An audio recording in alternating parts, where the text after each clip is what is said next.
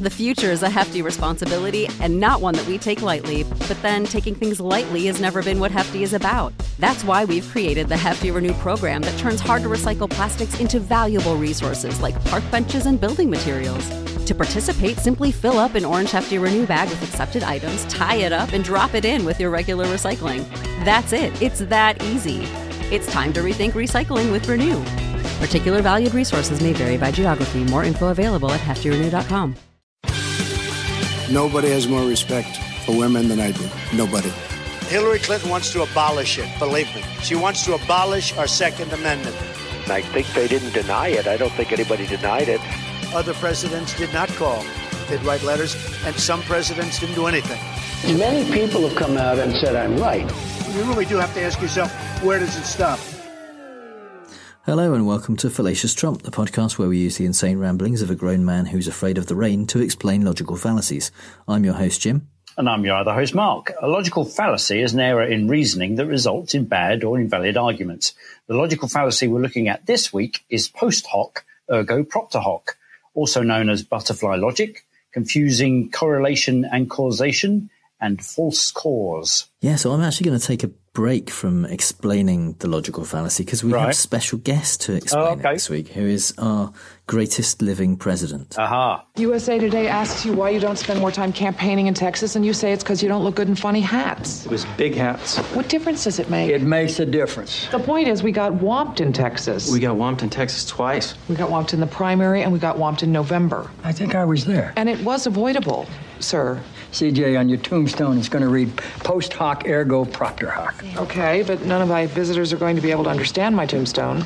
27 lawyers in the room. Anybody know post hoc ergo propter hoc? Josh? Post, after hoc, ergo, therefore, after hoc, therefore, something else hoc. Thank you. Next. Well, if I got more credit on the 443 thing. Leo. After it, therefore, because of it. After it, therefore, because of it. It means one thing follows the other, therefore it was caused by the other. But it's not always true. In fact, it's hardly ever true. We did not lose Texas because of the hat joke. Do you know when we lost Texas? When you learned to speak Latin? Go figure. So, there he is. As Jed Bartlett helpfully explains there, post hoc ergo propter hoc means after it, therefore, because of it, and it is about confusing correlation with causation. It's about thinking that just because something happens and then another thing happens, then the second thing was caused by the first thing. Okay, yep. And as he said, it's often not true. So, right. But it's, you can see why people would make that mistake. And it's also quite easy to fool people by pointing out the juxtaposition of these two things and implying a link, even if you're not directly stating that one follows the other. So in our first example from Trump, he tweeted in January of this year, he said, "Since taking office, I have been very strict on commercial aviation. Good news, it was just reported that there were 0 deaths in 2017, the best and safest year on record." Okay.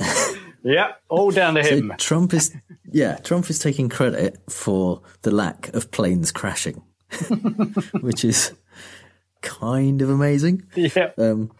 It's especially amazing given that the increase in safety over the last couple of decades in air travel has been largely due to increased regulation, which is what Trump is against. Republicans against, because it costs companies money. Yeah. And it is because of the investment and the regulation that the airline industry has undergone. That is why the last fatal crash of a US passenger plane was in 2009. And there have been very few plane crashes compared to going back in history. You know, it used to happen a lot more than it happens now. Yeah.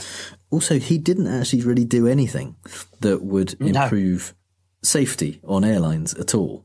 The only things he did that had anything to do with air traffic or airline industry were to ban laptops for travellers from the Middle East, which was quickly rescinded. They didn't keep that around for long. He proposed turning air traffic control into a for-profit industry, which didn't ever even get through the House. Mm-hmm.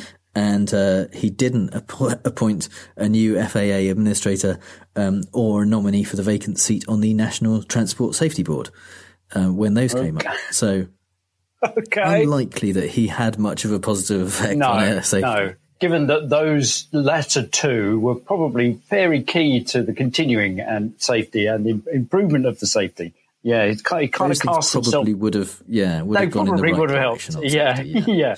It kind of casts himself as Superman, and he single-handedly has kept all the aeroplanes safely aloft. You know, it's all because he's been very strict.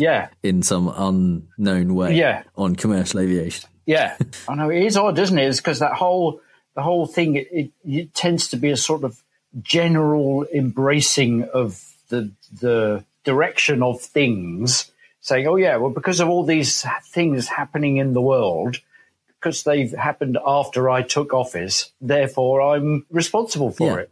Absolutely, in a very broad sense, it's true of all of the stuff that he talks about, the economy and unemployment figures and things like that, because the economy was on an upward trajectory during the last few years of Obama's presidency, and unemployment was on a downward trajectory again from like 2010 through to 2016, and they have continued largely on the trajectories that they were on. They haven't changed. They haven't got more impressive or better. They've just kept going in the direction they were going. Yeah. And of course, because that continuation has happened since Trump came into office, he says, well, it's because of me. But the suggestion that it wouldn't have continued if he wasn't there is kind of nonsense. Yeah. And it's like... There's no evidence for it, at least. It makes me think of All Things Bright and Beautiful. That's the song, you know, all things bright and beautiful, all creatures great and small, and it's all laid at the hands of the Supreme Being. So this is which kind of neatly glosses over. There was a Monty Python version of it called All Things Dull and Ugly, because if he's responsible for everything, he's responsible for the horrific squirting pustula things as well. And in the same way, you could kind of say to Trump, okay, if you've been responsible for everything that's happened since you took office, what about the increasing unemployment amongst your blue-collar workers? What about the factory closures due to the tariffs? And he's only going to put himself as the cause of good things because, you know. But he is happy to make a link between bad things and the president who is currently in office, so long as it's not him. So when he came in, he said this about what happened under Obama. We have to bring back law and order in a place like Chicago, where thousands of people have been killed, thousands over the last number of years. In fact, almost 4,000 have been killed since Barack Obama became president. That's very neatly done, isn't it? By choosing the time frame that started when Obama became president and saying, well, this is how many people have died since then, he is kind of implicitly blaming Obama for that crime spree. He didn't actually say it was Obama's fault. No. It is sometimes difficult to follow a Trump sentence through to a conclusion. But he does heavily imply it, Yeah, the blame is implied, definitely. And the thing is, what he would actually have noticed if he'd looked at the figures, if he cared, is that when Obama took office, what happened was actually a dramatic reduction in gun deaths in Chicago. So it's all very well just to say the raw figures, but taking them out of context like that, which can be called cherry picking, which we'll talk about in another episode, it doesn't give you the full picture. In Bill Clinton's presidency, for example, there were an average of 769 gun deaths in Chicago per year. In Bush's, there were 533, and in Obama's, 461. So the lowest of those years. But we shouldn't make that same mistake and say it was because of Obama, because it was part of a trend. Like the unemployment figures and like the economy, the downward trend in violent crimes basically has continued nationwide since like 1992, which was the most violent year on record according to the FBI crime figures. And since the rise in social media and video games and things that people like to blame violent crime on, violent crime has repeatedly fallen year on year, and the trend continues. As much as they'd like to say, Chicago is like a war zone and it's all everything has gone to hell. Actually, America's a lot safer than it was 20 years ago. There's also been, 17,000 births, but he doesn't attribute that to Obama. That's right. Or I mean, that would be excessive to attribute all of them to Obama. Oh, yeah, exactly. But he's somewhat careful to do that. I wouldn't put it past him to actually do that at some stage in the future. Yeah. And now is the time, I think, for Mark's British Politics Corner. And I would like to welcome back to the show Boris Johnson. We missed him so, like a hole in the head. And on the same theme of encompassing kind of global trends or encompassing a wide range of things that are going on and embracing that and calling it as a result of the stuff I've been doing. Boris is very good at that too. When he was the London mayor in 2012, he said this about the legacy of the 2012 Olympics. So you've got all the regeneration benefits flowing into East London, plus the enormous legacy benefits we're seeing in terms of investment around the city.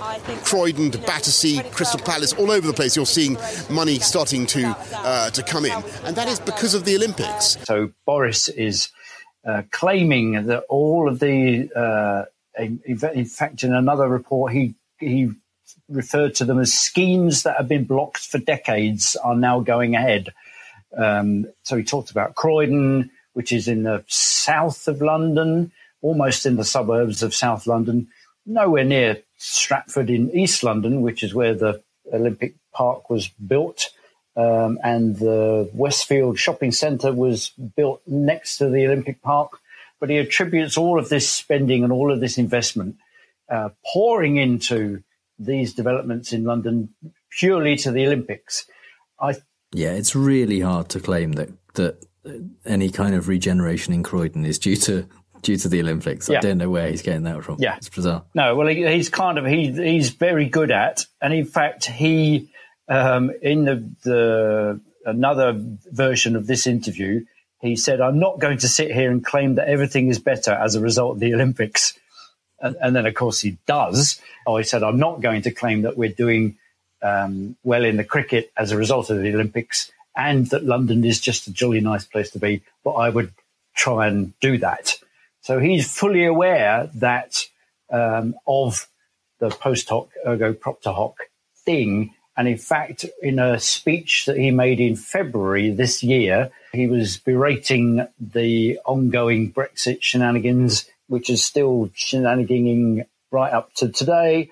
And at that time, he said that the EU are guilty of post hoc ergo propter hoc because the EU say that everything in Britain to do with culture and the city and services and all of that burgeoning progress is as a result of us belonging to the European Union. And he's trying to debunk that. And he's very adept at doing exactly that because he knows exactly what it is, because it's one of his favourite Latin phrases. He does, to be fair, have quite a few favourite Latin phrases. Yes, he does. Yeah, and a few made up Greek ones as well. Yeah. The other example that I would posit of this being used is in the argument that because of immigration, there aren't many jobs. And this is from Paul Nuttall, who was then a member of UKIP. And he says this. And I think it's economic madness for our own government to allow this to happen, to allow us to have open borders when 22% of our kids can't get jobs. It doesn't make any economic sense at all. So he's trying to make the causal connection between open borders and basically it's freedom of movement. One of the pillars of belonging to the European Union was that you would have access to free trade, but in return you would have to allow free movement across borders for people inside the European Union. And Paul Nuttall, who's famously anti-immigrant, making the link between freedom of movement and open borders when 22% of our kids can't get jobs. So he's saying whether this is preventing people from getting jobs because we've got lots of immigrants and open borders. Therefore, kids can't get jobs. So the weird thing is, one of the great things about having open borders in the EU is that our 22% of kids who can't get jobs can go and get jobs elsewhere. In other countries. Exactly. Really easily. They don't have to kind of apply for work visas and things like that in the same way as they would if they were going to Australia or the US.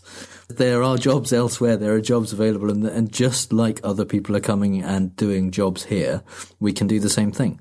If we shut down the borders, then we are limiting both sides of that. Yes, exactly. Not just one side of it. We're not just stopping foreigners coming and getting our jobs.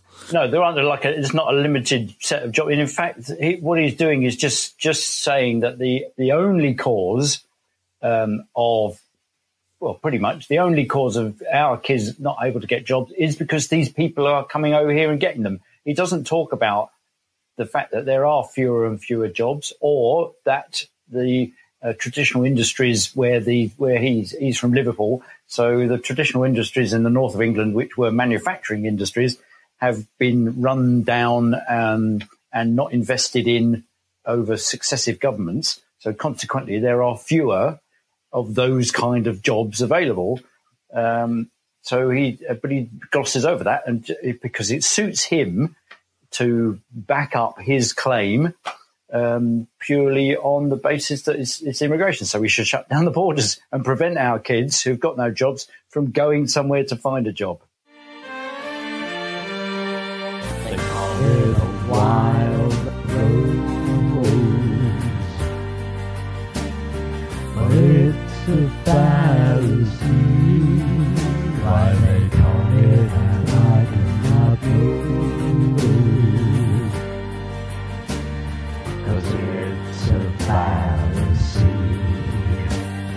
It's a fallacy.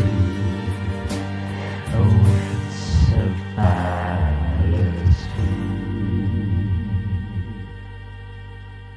There you go. Nick Cave and Kylie Minogue there with. It's a long one, that one, isn't it? Yeah, so, one of when Kylie was being all indie. And Nick Cave with one of his murderous songs right there. Good. So in the Fallacy in the Wild, we like to talk about the Fallacy of the Week from a non-political perspective. And we have a clip from one of our favourite places to go for examples here. Look, Rich, my parents bought this fridge just after I was born, okay? Now, I have never had a problem with it. Then you show up and it breaks. What does that tell you? That refrigerators don't live as long as people? So, it's a great episode with Joey's fridge because he tries to blame everyone for breaking it and tries to get everyone else to pay for it. But, he doesn't believe this in this episode, that it's because Rachel showed up, then suddenly his fridge breaks, so she must have broken it. But it's just one of the things that he's trying to convince people of. But that's exactly post hoc ergo propter hoc. It's the fridge was fine for like 30 years. Yeah. And then you show up. And then, Rachel came along and now it's broken. So, you know.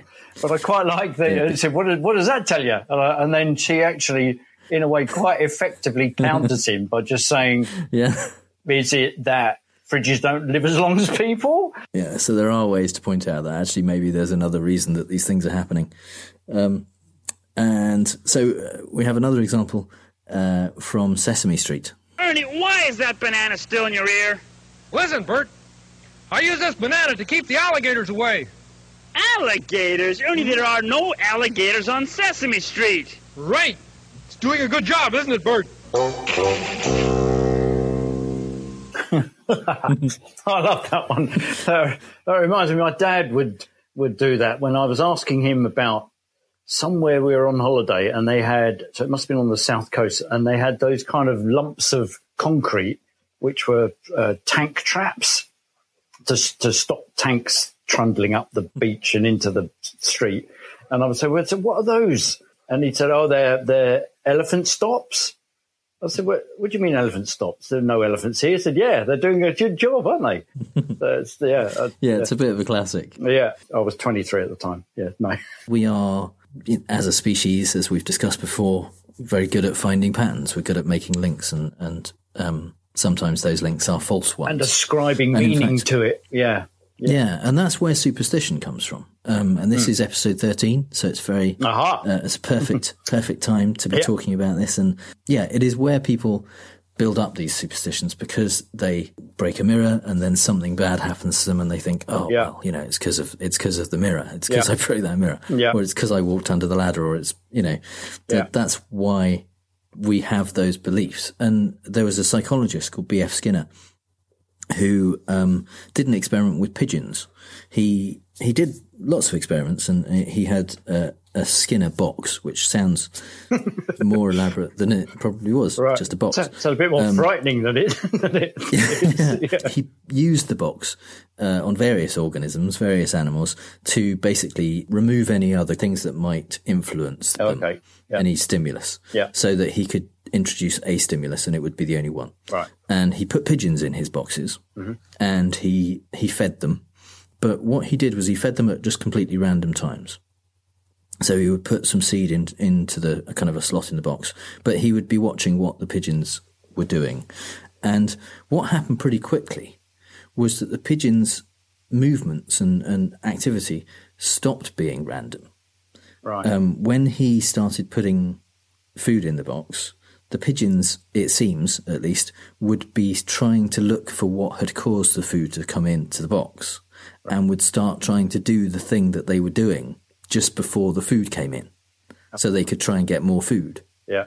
Apparently 75% of the pigeons engaged in this kind of behaviour of doing, you know, standing on one foot or turning round clockwise or whatever it was that they had been doing before the food came in, because they were looking for a pattern, they were looking for a reason, and they didn't just assume that it was random. Yeah. And that absolutely describes how we behave in life in general. And it's why people have kind of, you know, lucky underwear that they have to wear if their team is playing football. Yeah. Because they were wearing it that one time when it when there was a big upset, and so that they ascribe it to that. And and I guess part of it is actually a preparation. I'm just thinking about having worked recently, watching lots of musicians backstage ready to go on, the little routines that they do where they kind of, you know, will walk around in circles or stand still and look at the ceiling or something like that. And I asked them, you know, do you always do that? He said, yeah, this is what I do before I go on. I think it's because what they're doing is getting in the zone where they will be able to best. So they're transitioning from being backstage to being on stage. So there's that moment that you've got to get into the zone and prepare yourself to perform. So but you can't kind of put that into words. So it just becomes about, I need to touch my knees in a certain order, or I need to drink out of this side of this particular cup. So it just becomes ascribed to that physical thing, like putting your socks on in the right order or wearing lucky underwear. Familiar ritualistic thing. Those ritualistic things, those superstitions do seem to be very common among people who perform in some way. People, either sportsmen, very, very common, or actors. People who do have that opportunity to prepare, who have something that they can do before they're actually involved in the activity that matters. And then when they're doing the activity that matters, it's all about the activity. It's all about, you know, trying to do your best at that. You don't have time for the you know, rituals then. But the rituals can happen beforehand and they can prepare like that. Sometimes, often, in fact, those two things, the thing we assume is a cause and the thing that we assume it caused, are completely unrelated. And, you know, there are times when you can really see why you would think there would be a connection. But I strongly recommend everyone go to a site called Spurious Correlations, because there's a guy who has created lots of data sets of various different things of kind of precipitation in various states, and a number of people who died falling down the stairs, and number of films Nicolas Cage was in a given year, and the age of Miss America and stuff like that. And graphed them all. And you can go through and you can choose a variable and see what it correlates with. And I think there's one, people falling out of a wheelchair. Correlates very strongly with the price of mayonnaise or something like that. It's really ridiculous, but it points this out. It kind of shows you how these things, and some of the correlations are quite, you can look at the graph and it really looks like the two things are doing the same thing. Right. Like there must be some causal link between them or third cause that causes them both. But obviously they're not. They're totally unrelated. They just happen. When you look at so many different variables, there are just by coincidence going to be things that follow the same path. And so I'm just looking at one of them now, and it's the Japanese passenger cars sold in the US correlates with suicide by crashing of motor vehicle. Almost exactly. And you look at it, and the reason that one came to mind, I was thinking that's the kind of thing Trump would use. He would look at that and he'd go, and he would make the join. Because he's not got the sense to be able to not make the join. We should increase the tariff not allow Japanese on importing cars. Yeah, absolutely. in order to reduce the number of suicides. He would just do that. It just makes sense. Yeah. So we're gonna play fake news, folks. I love the game. It's a great game. I understand the game as well as anybody. Yes, it's time for Fake News, the game where I read out 3 Trump quotes, 2 of which are real and 1 I made up, and Mark has to figure out which one is fake news. Or fail to, yeah. Well, you're currently at 18%. Yeah. Well, that's good. So ever since we've started this... That's not terrible. Ever since we started this entire series, I've gone up to 18%. Yeah. There you go. That's a positive growth over the period. Yeah, because you were at 0 when we started. Exactly. So, yeah. I'm responsible for an 18% growth. Yeah. Yeah, and you have the opportunity, if you get this right, to go up to 25%. Yeah. The value of where it is. The value of winnings may go up as well as down. Yeah. Absolutely. Okay. So the theme this week is just really kind of what the fuck things that Trump has said. Okay. Just things you can't quite really understand, even in context. So, number 1 is he's pointing at the press and he says, right, even one of them recently said that President Trump made promises, but he's kept many more promises. I mean, far more than I made. Think of it. It's true. Okay. Okay. Number 2, talking about the Washington Post sources. Yeah. He said, frankly, I don't believe these people exist. Some of them might exist, and if they do, that's okay. But the ones that don't, they don't give their names. Or is it number 3, which was about getting rid of borders, like Democrats wanting to have completely open borders. He said, oh, that's great. That's what we want. Let those people pour right in, folks. Let them come enjoy you on your front lawn. Well, you're right. You just want to go... He actually said 2 of these things. You just want to go, what the fuck? Yeah. Okay, well, I think I love that first one. He's kept... think of it. It's true. It's true, he's saying. It's true that I've kept more promises than I've made. So it starts with... So what is he doing? Think of it. It's true. Well, if you think of it, it can't possibly be true. Except I think he did say that. I think that one is true. Okay, so number 2, frankly, I don't believe these people exist. Some of them might exist, and if they do, that's okay. But the ones that don't, they do give their names. What? That's not quite. That's variation on Rumsfeld's unknown unknowns, isn't it? Okay, that's great. That's what we want. Those people pour right in, folks. Let them come enjoy you on your front lawn. What? Okay. Right. I think they're all just as preposterous as each other. So, I really want him to have said number 1. Okay. I think number 3. Okay, I think number 2 you made up. Okay. Yeah. So you think number 1 is real? I do. You think he really said that? Number 1 is real. Oh, my God. Even one of them recently said that President Trump made promises, but he's kept many more promises. I mean, far more than I made. Think of it. It's true. What? It's what? I mean, what? So is he doing that because he's having a go at the press for being wrong? It's saying, you know, No. this is No, how what the He's hell? saying that even the haters and losers agree that saying, I've kept okay. more promises than I made. That's what he's saying. It's like, But think of it. Yeah. It's true. What? I mean, far more than I made. don't think of it, though. Don't think too hard. No, you can't, because it's just the fact that what? No. Okay. So you also think number Right. 3 is real. I do. And number 3 Yep. is Yep. real. Oh, that's great. That's what we want. Let those people pour right in, folks. Let them come enjoy you on your front lawn.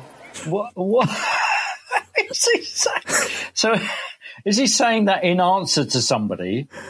No. Because there's a big booing crowd going. No, he was making up stuff about Andrew Gillum, the Florida governor candidate, and saying that he has signed a Democrat bill that allows for completely open borders, which is obviously nonsense. He hasn't done that. But he's basically saying Gillum is in favour of totally open borders, and if that happens, then people will come and enjoy you on your front lawn. Even if you don't have one. Yeah. Let them pour right in. Even if you're not a particularly enjoyable person. No, that's right. Yeah, yeah.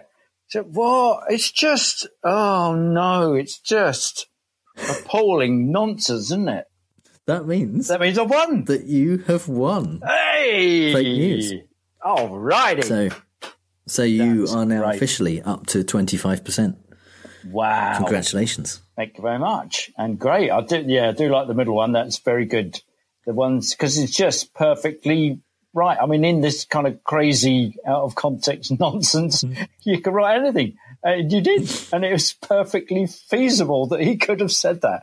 It's actually pretty hard to come up with something as insane. I know. As some of the stuff that he says. So podcast listeners, I need your help for that. I need your help to full mark. If you think you can make up a convincing fake Trump quote, then share this episode on Twitter, include your quote and the hashtag Fallacious Trump. I'll pick the best one and you'll be podcast famous.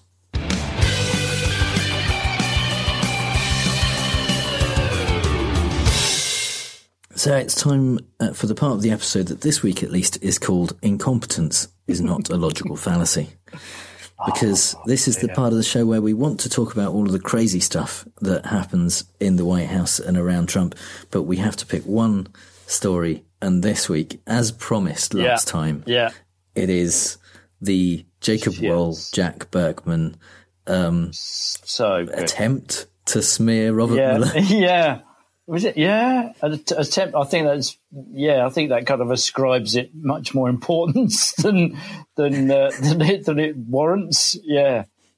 What the hell? It was an amazing, impressive thing. It started in the middle of October when journalists started getting emails from a woman called Lorraine Parsons, who claimed that she had been phoned up, in fact, by someone who was working for Jack Berkman, who's a DC lobbyist, a kind of very much pro-Trump lobbyist, and had been offered money to claim that Mueller had assaulted her. She said in the email that she worked at a law firm where Mueller worked in the 70s. She had got texts and emails from this person, and that they had got her to download a particular app so that they could speak to her confidentially, and then offered her money and said that they would pay off her credit card debt of about $34,000 and also pay her $20,000 on top of that to make these claims.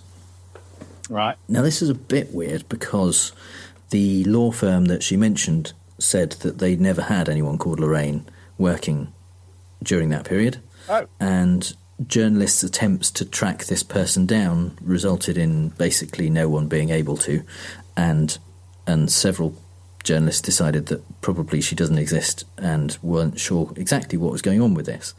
It is quite strange. It's possible that this is a real person and she used a fake name when she was emailing journalists. That is possible, and that would obviously make it harder to identify her. And the FBI may end up being able to do that if she does exist at all. One thing that did happen, though, is the Krasenstein brothers, who run Hill Reporter, got involved in this, and they contacted Jack Berkman, and they had a call from the person who had supposedly been calling Lorraine Parsons from the same number that she had given them. Right. To say, basically, back off, stop investigating this, you're in over your head. What? Right. They then, so it seems like maybe it's not nothing. That, and they also got a contact from a person who claimed he worked for Surefire Intelligence, which is an intelligence firm, as far as they were concerned at the time, who was also saying, basically, you need to stop this, you're in over your head. Right. So that was the first mention of Surefire Intelligence in this whole thing. Yeah. Now, a woman called Jennifer Taub, who actually does exist, she's a Vermont law professor, she also approached the FBI with information that she had been approached by a company called Surefire Intelligence and offered money to suggest that Robert Mueller had harassed her or assaulted her in some way. Yeah. The thing about her is she's actually never met Robert Mueller. She has appeared on CNN, I think, talking about the Mueller investigation because she's a law professor. Yeah. But she hasn't actually had any contact with him. But again, Surefire Intelligence came up in the communications that she had. So at that point, it seemed like maybe someone was trying to find someone who would say something about Mueller, and that was referred to the FBI for investigation. Right. Because that's what you do when someone makes an accusation like that about you. And especially, and when you're high up in that kind of area, the FBI, you don't just go, no, I didn't do it, and I don't want the FBI looking into it. You say, FBI, look into this, investigate it. I've got nothing to hide. Yeah, so exactly. That's what Mueller did. Now, on October 29th, a pro-Trump Twitter troll, I guess, called Jacob Wohl, he sent a tweet that he had several media sources tell him that a scandalous story about Mueller would be breaking the following day. That's a very Trump phrase, isn't it? Yes. Many people have said, should be interesting, he said. Right. Suggesting, obviously, that it's nothing to do with him. Yeah. He's saying, the media sources are telling me this is going to happen. The following day, Jack Berkman, the lobbyist, tweeted some sad news. On Thursday, November 1st, at the Roslyn Holiday Inn at noon, we will reveal the first of Special Counsel Robert Mueller's sex assault victims. I applaud the courage and dignity and grace and strength of my client. Right. So he's claiming that he has someone who's going to come forward and accuse Mueller of sexual assault. On that date? Yes. Okay. Right. Yes, on the 1st of November. So, right. In person. Yeah, absolutely. And soon after that, right-wing website Gateway Pundit posted an article, and in fact, a document that laid out the accusation against Mueller. Heavily redacted, but still with a lot of details in it. Right. Now, Jacob Wohl, the guy who said, media sources tell me there's going to be a breaking story, he writes for Gateway Pundit, or he used to. Right, yeah. And so people started asking him questions about, because that apparently they don't always put bylines on their stories. So it wasn't clear that it was definitely him. But since he had been the first to say this was coming out, people started contacting him and seeing if he had any connection to it. Yeah. The document appeared to be from Surefire Intelligence. Right. Which the name having come up a couple of times. Come up again, yeah. And so journalists, as they do, started looking into it. And this is where it gets just brilliant. Right. Yeah. Because Surefire Intelligence has a website and to that extent is real, but in no other way is real because they have a non-existent DC address. It's a suite in a building. The suite doesn't exist. Right. The domain of the website is registered to Jacob Wohl. He claimed to NBC and Daily Beast that he had no connection to Surefire Intelligence. He knew nothing about it. As far as he was concerned, Jack Berkman had hired them to vet the accuser's story. Okay. And that was all he knew about it. He'd never heard of them other than that. Never heard of Surefire. Right. Never heard of Surefire, no. Owning the the domain was registered in his email address. Okay. It turned out the phone number on the website went to a voicemail, which referred people to another phone number, which was Jacob Wool's mum's phone. No, Jacob's not here at the moment. Can I take a message for him or anything to do with Surefire? Yeah, he's 20, by the way. I haven't mentioned that he's quite young. So I don't know if he still lives with his mum. So when people started trying to call Surefire, they actually got Jacob Wool's mum, who was not happy, apparently. He's left his laundry and he's still got things in the loft. Surefire has a LinkedIn page, and they had a number of employees, as large investigative companies would do. International employees, actually. Investigators and financial consultants and people like that all over the world. Weird thing is that the CEO is a guy called Matthew Cohen. And his image on LinkedIn was of a kind of a silhouette, a dark person in front of a bright window. But when you lighten that image up a bit, it's identical to pictures of Jacob Wool. How bizarre. Which is very strange. So it's him. Using a fake name. As running the company. Okay. Which he said he doesn't know anything about. Yeah. Okay. Right. The thing is, the other employees on LinkedIn... Yeah. It seems just like Jacob Wool doesn't know that you can do a Whois search and find out who runs a website. He also apparently has never heard of Google reverse image search. Okay. Because the other employees of the company were famous people, mostly. Oh, no. Even. Some of them were stock photo models. Okay. But there was the Israeli supermodel Bar Raffaeli, who used to go out with Leonardo DiCaprio. She's one of their investigators, apparently. Sigourney Weaver's husband, the head of the financial group in Zurich, is actor Christoph Waltz. Oh, wow. From Inglourious Bastards. Is that when he's not busy, he does that apparently, as well? Or? Yeah, although he's under the name Simon Frick on the right. Well, on the LinkedIn obviously for tax reasons. Yeah. I mean, just do a basic thing look on Twitter for a picture of someone, any random person who is has no followers and no one's going to be able to say who they are. But Christoph fucking Waltz, he was in Django Unchained and Bond. He's Blofeld. Even if you did take a picture of somebody from Twitter, it's on the internet. Oh, it's still absolutely. So it would be found. You'd have to take a picture of your friend.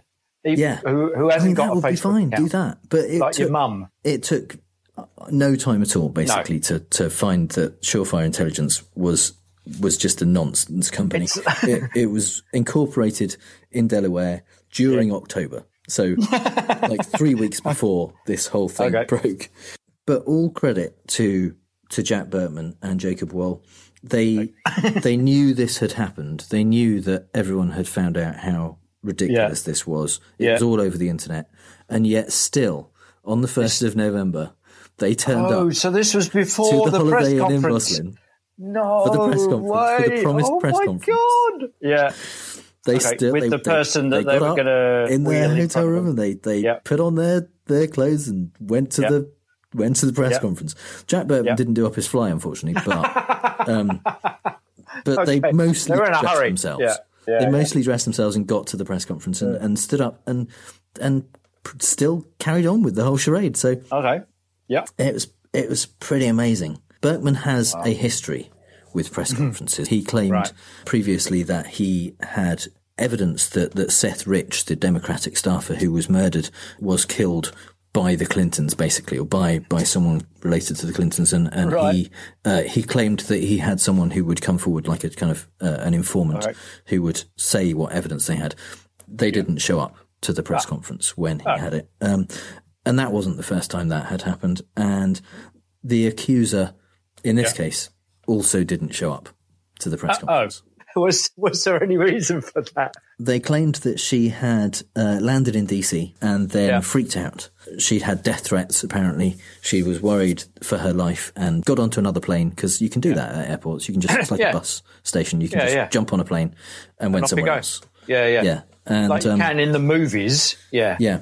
But although she was afraid for her life, and I don't quite know how she could have been having death threats, because no one at this point knew who she was. But during the press conference, they gave her her name and the fact that she was a fashion designer in LA and her age and various other things that would make her very, very easy to track down. Trace. So weird that she couldn't appear, but was perfectly happy to have all that information given out. Well, yeah.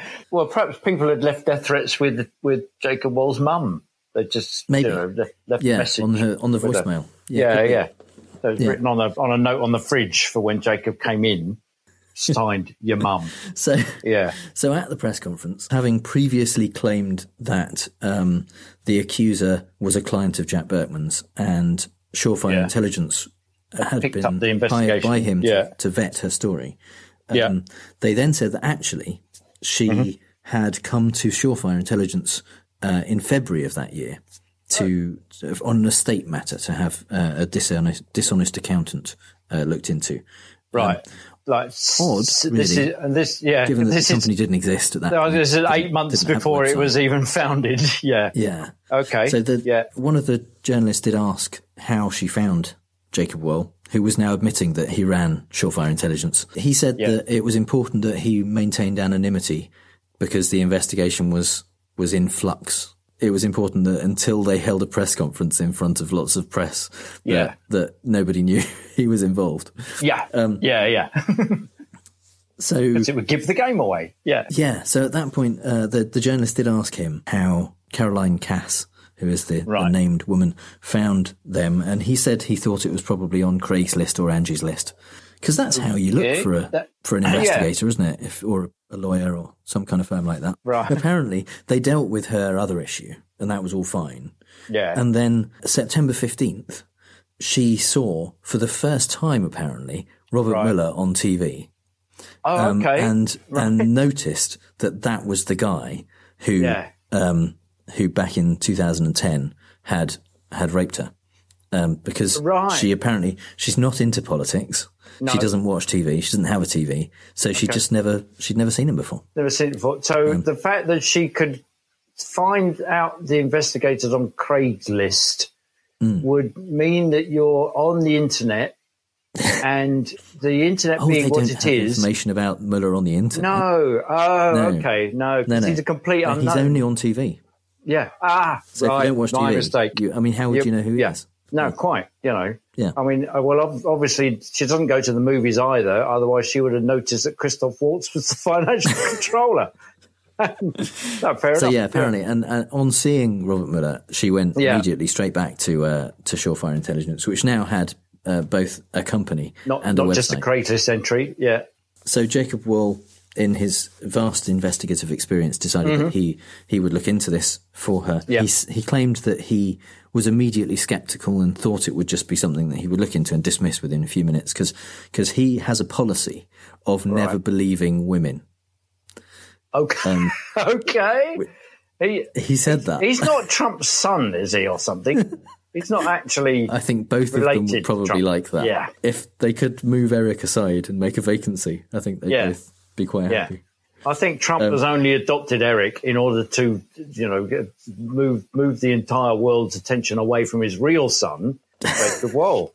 So, based on his policy of not believing women, he approached this very skeptically. But one thing apparently they didn't necessarily notice, at least early enough to change their story, was that when she said that she was in New York City with Robert Mueller raping her, Mueller was actually doing jury duty in DC. And he was written about by the Washington Post. They had a story about how someone had spotted Robert Mueller actually getting to the point of voir dire before he was dismissed from the jury. So the evidence that Berkman and Wall presented that he was in New York was that he had taken part in a cyber conference that ran from August 2nd to August 5th. They claimed this happened on or around August 2nd, which was when he was doing jury duty. He did a speech on August 5th in New York, so arguably they could say that on or around August 2nd includes that. So yeah, fair enough. He was in New York around that time. That was public available information before they made the accusation, so doesn't necessarily preclude the possibility that they may have said, well, we have evidence he was in New York at that time. Yeah. Let's accuse him of something in New York at that time. Right.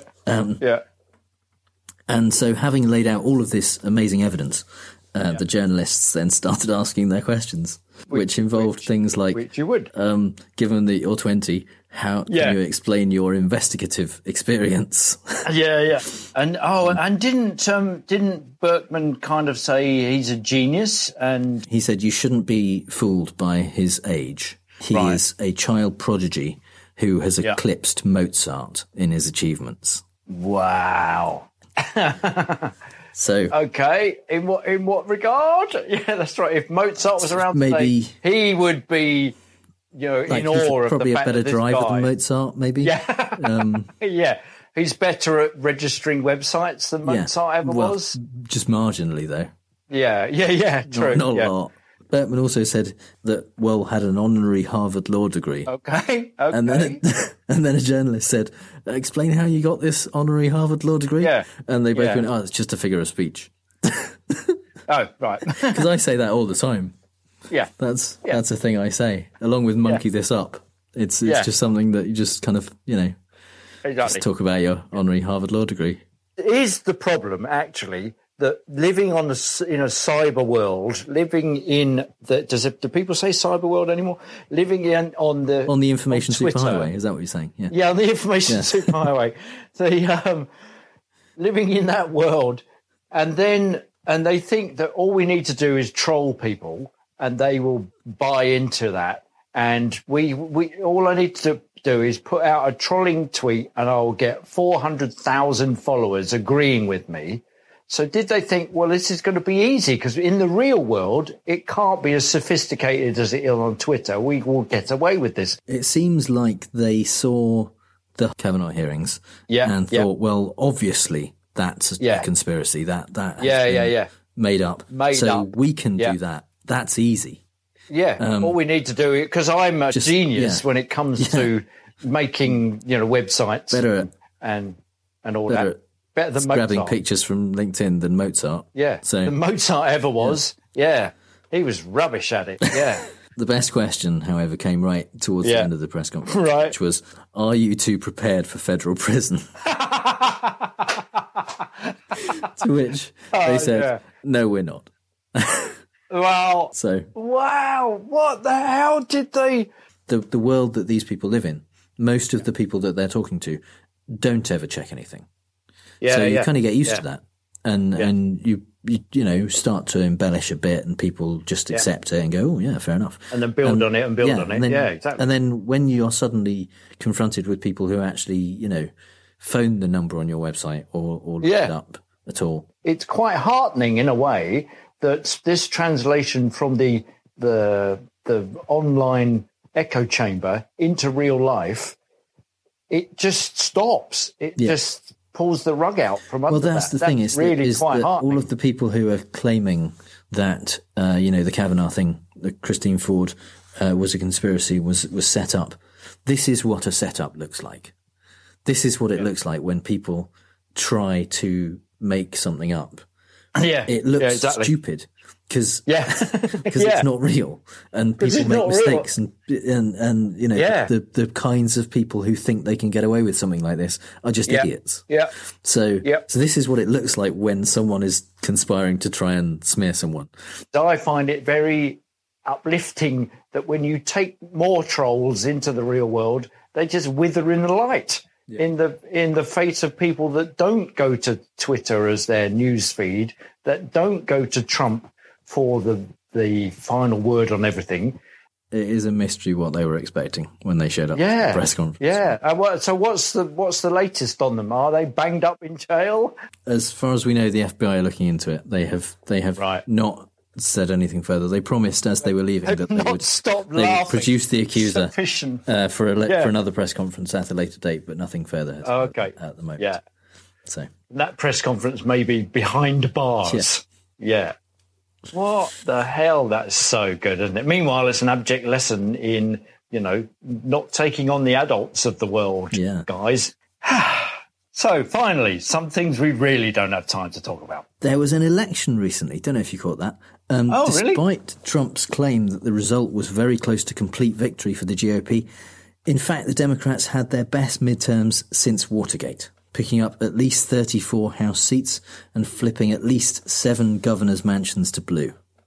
Victories included the first 2 Muslim women elected to Congress, the first 2 Native American women elected to Congress, the first openly gay governor, the first openly bisexual senator, and the most women and people of colour ever to serve in the House. Best of all, though, Wisconsin's Republican Governor Scott Walker lost by 1.2% to Tony Evers and was prevented from asking for a recount by a law that he signed in 2016 restricting the criteria for recounts.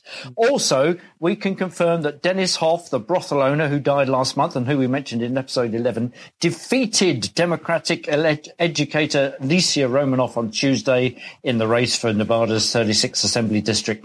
County officials will appoint a Republican to take his place in the seat. As NBC News' website pointed out, the 36th is a sprawling assembly district that touches both California and Utah and includes the Nevada National Security Site where nuclear weapons were once tested. Far be it from me to go all post hoc fallacy, but that probably explains it. Some races are still undecided, with recounts, postal ballots and provisional ballots still being counted in some very close elections. And Republicans are suing to get vote counting stopped in Utah and Florida, and claiming in many places that continuing to count votes amounts to election fraud. Trump called for Florida to go with the election night tally, ignoring all postal votes, including those of US servicemen overseas. But other than that, I'm sure he hasn't disrespected veterans at all this week. Well, you say that, but there was this one thing where he went to France for the 100th anniversary of the end of World War I and cancelled a trip to a military cemetery because it was raining. And then a couple of days later, he cancelled a trip to Arlington National Cemetery on Veterans Day because it was raining again. Look, never mind bullets in Dieppe, Monsieur Macron. Do you know how expensive Donny's hair is? While in France, Trump did get a chance to see his old friend Vladimir Putin, but then Macron had the seating arrangement changed so that Trump and Putin weren't sitting together at dinner. Now, my wife is a teacher, and she does tell me that sometimes you have to separate naughty children to stop them colluding. Yeah, no collusion, no collusion. Even Fox News are in support of CNN suing Trump over the White House suspending journalist Jim Acosta's press access. Acosta asked Trump a pertinent question, but an intern tried to take the microphone from him when he followed up by kind of asking that the president actually answer the question rather than bluster some baloney. Sarah Huckabee Sanders later claimed Acosta put his hands on the intern. And to prove it, the White House put out a doctored version of a clip from the news coverage, readily detectable as doctored because it had already gone out live. Their clip accentuated the immense karate chop that Acosta clearly inflicted on the intern. Bruce Lee is suing from beyond the grave for the use of an overblown yelping sound effect from Enter the Dragon. But there's no truth in the rumour that Trump is suing Sanders for breach of the copyright that he holds for putting hands on women. Mitch McConnell, a man who was clearly in a teleporter accident involving a turtle and a giant bag of hypocrisy, wrote an op-ed for Fox News asking, will Dems work with us or simply put partisan politics ahead of the country? Twitter users promptly trampled each other to death in the rush to be the first to yell, Merrick Garland!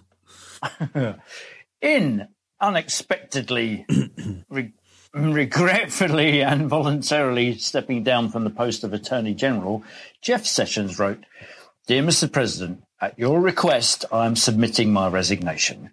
Whilst there's really no need to ask why Trump fired him, perhaps Sessions himself summed it up as he continued in his letter, most importantly, in my time as Attorney General, we have restored and upheld the rule of law.